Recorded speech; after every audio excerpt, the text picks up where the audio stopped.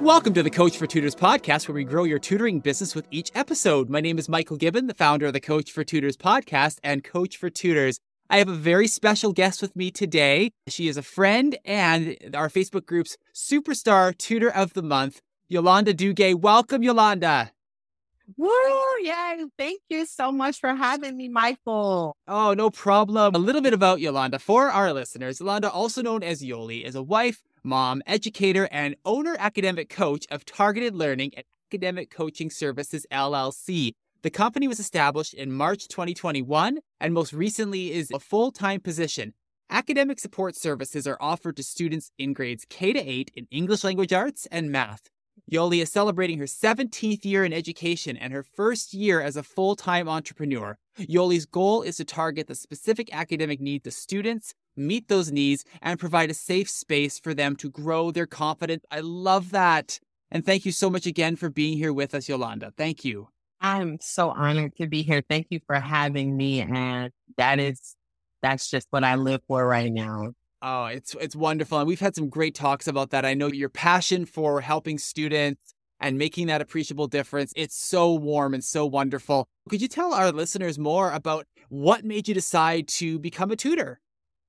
Well, most of my career, I have always tutored on the side after school with different districts that I've worked in. We've tutored students after school who were deficient in either reading or math. And one day in 2021, I was tutoring after school, some second graders. I was teaching second grade at the time.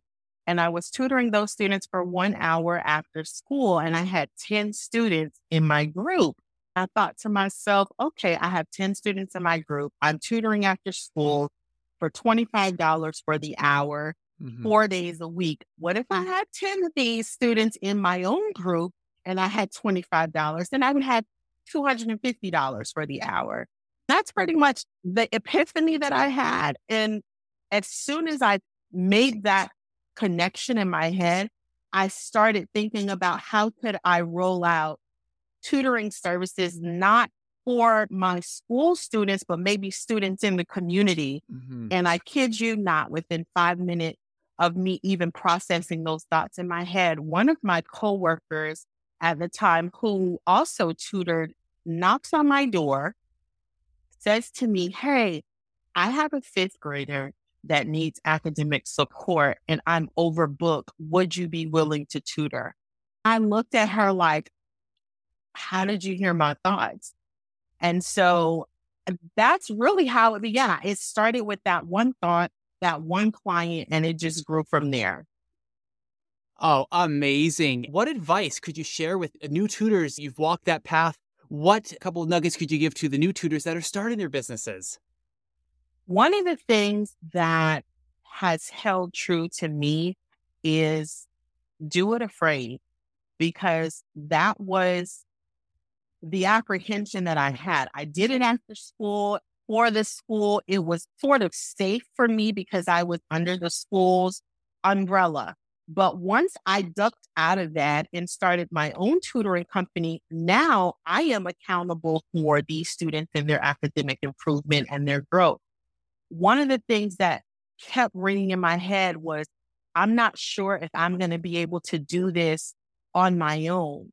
And I kept hearing, do it afraid. So that's one thing. Another thing that I learned since 2021 and starting the business is that if you make the sessions enjoyable, the students will come. When the students like you, the parents will bring them. Because I've had so many parents say to me, hey, so-and-so likes you and they don't like anybody. I'm bringing her or him because they love you.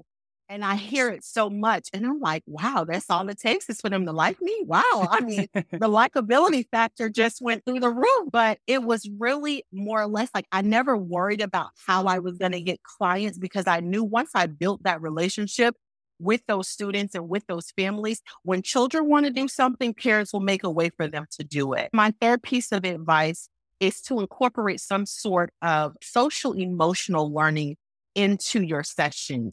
Don't just dive right into it. Go for, how was your day? What was school like? Did you learn something new? Did you meet a new friend? How was the weekend? Oh, you got a baby sister on the way. Make that connection because that kind of lowers the guard down of the students. Once you bring yourself into a space of having your program more student-centered and not necessarily about you building your business, I believe that that's how you gain the clients. That's how you grow your tribe. That's how you grow your community. I got goose pimples because that is exactly it. It is the power of the relationships. It is the power of your ability to connect. Like you said, asking about how's your day? How are you feeling? Just building those questions in, it shows you care. And if you show you care, people are going to learn from people they like. To paraphrase Dr. Rita Pierson, children don't learn from people they don't like. If we promote that likability factor, it creates this power and this movement. And it's wonderful that you're reiterating that to our tutors, that it is so much more than just the academic need. It is, can you make an appreciable difference in a child's life in that all across the board? 100%. One other thing I wanted to add was that don't be afraid to charge what you're worth because they will come. Don't be afraid to charge what you're worth. We are providing a service. We are providing relationship building. We are providing really the well-being of a student because we don't know what they go through during the course of the day in the classroom. But if I'm providing a safe space for my students to come and kind of let down a little bit and talk about things that maybe they're not even talking about with their parents, charge what you're worth. That's your time. That's your energy. That's you pouring out of yourself. So charge what you're worth. Don't be afraid to do that. Absolutely, Yolanda. I 100% agree. And it does take time for new tutors. For my personal theory, I'm not sure what your thoughts are on this, but teaching is giving of yourself and your energy. Mm-hmm. So when you make that transition into tutoring, you're almost carrying a little bit of business guilt with you that, oh, 100%. Yeah, 100%, right? Because it's like you're carrying that guilt of, oh, I got to charge for this and, oh, I got to charge X amount. And, oh, I don't feel right doing that because like I'm supposed to be helping. But like you said, it's a business and you're providing a safe space and you're providing a place for a child to thrive. And that there is a lot of energy, rewarding, absolutely, but it's a lot of energy that goes toward it. And you need to reward yourself with that as well. 100%. Like you are preaching to the choir right now because that was me. Like I felt guilty. I'm like, oh my gosh, I'm charging for this. I kept being reminded by friends and family members that you are providing a wonderful service to these students and they're going to come out on top. They're going to come out better. So don't be afraid because when you provide the service, parents will find a way to pay what it is that you are offering or whatever it is that you're charging. Don't be afraid to put it out there because you will attract your tribe. I'm a firm believer in attracting the tribe that I'm supposed to be connected with. Every student that I see, every family, every person, I believe I am supposed to be in connection with. Mm-hmm. Yeah, exactly. You'll know. And it's really just trusting your gut with that. Mm-hmm. What are a few top tips for those who are like, okay, I love what academic coaching is. How do I excel in that?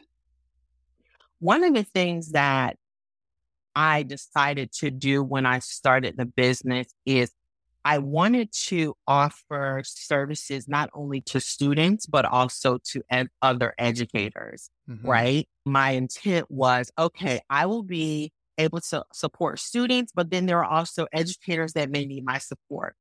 So for me, initially, when I started the company, when I got the company name and I put academic coaching services as a part of what I offered, it was really more or less driven by my thought process of coaching teachers. But once I started working closely with my students, for me, academic coaching is more about establishing ways for students to interact with the content that they're comfortable with. We learned multiplication by memorization, but I have some other students that are not able to memorize as quickly. So let's come up with a different way for us to be able to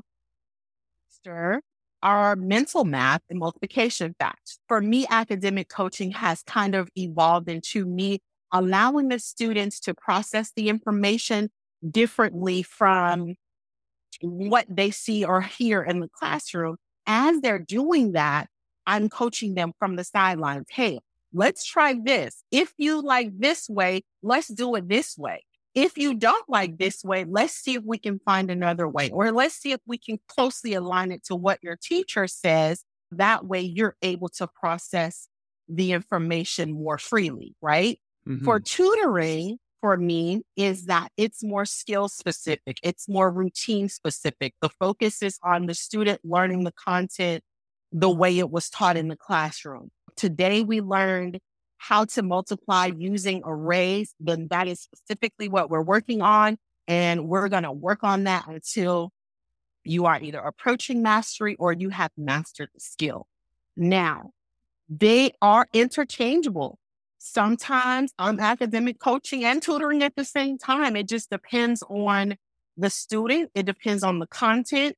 It depends on how we are working together, if they're receptive to a different way, or if they want to just specifically rely on what their teacher taught. Or the parents might say, hey, can you work on pictographs and bar graphs today? Because that is where she struggles, or that is where he struggles. And that's where I drive the instruction.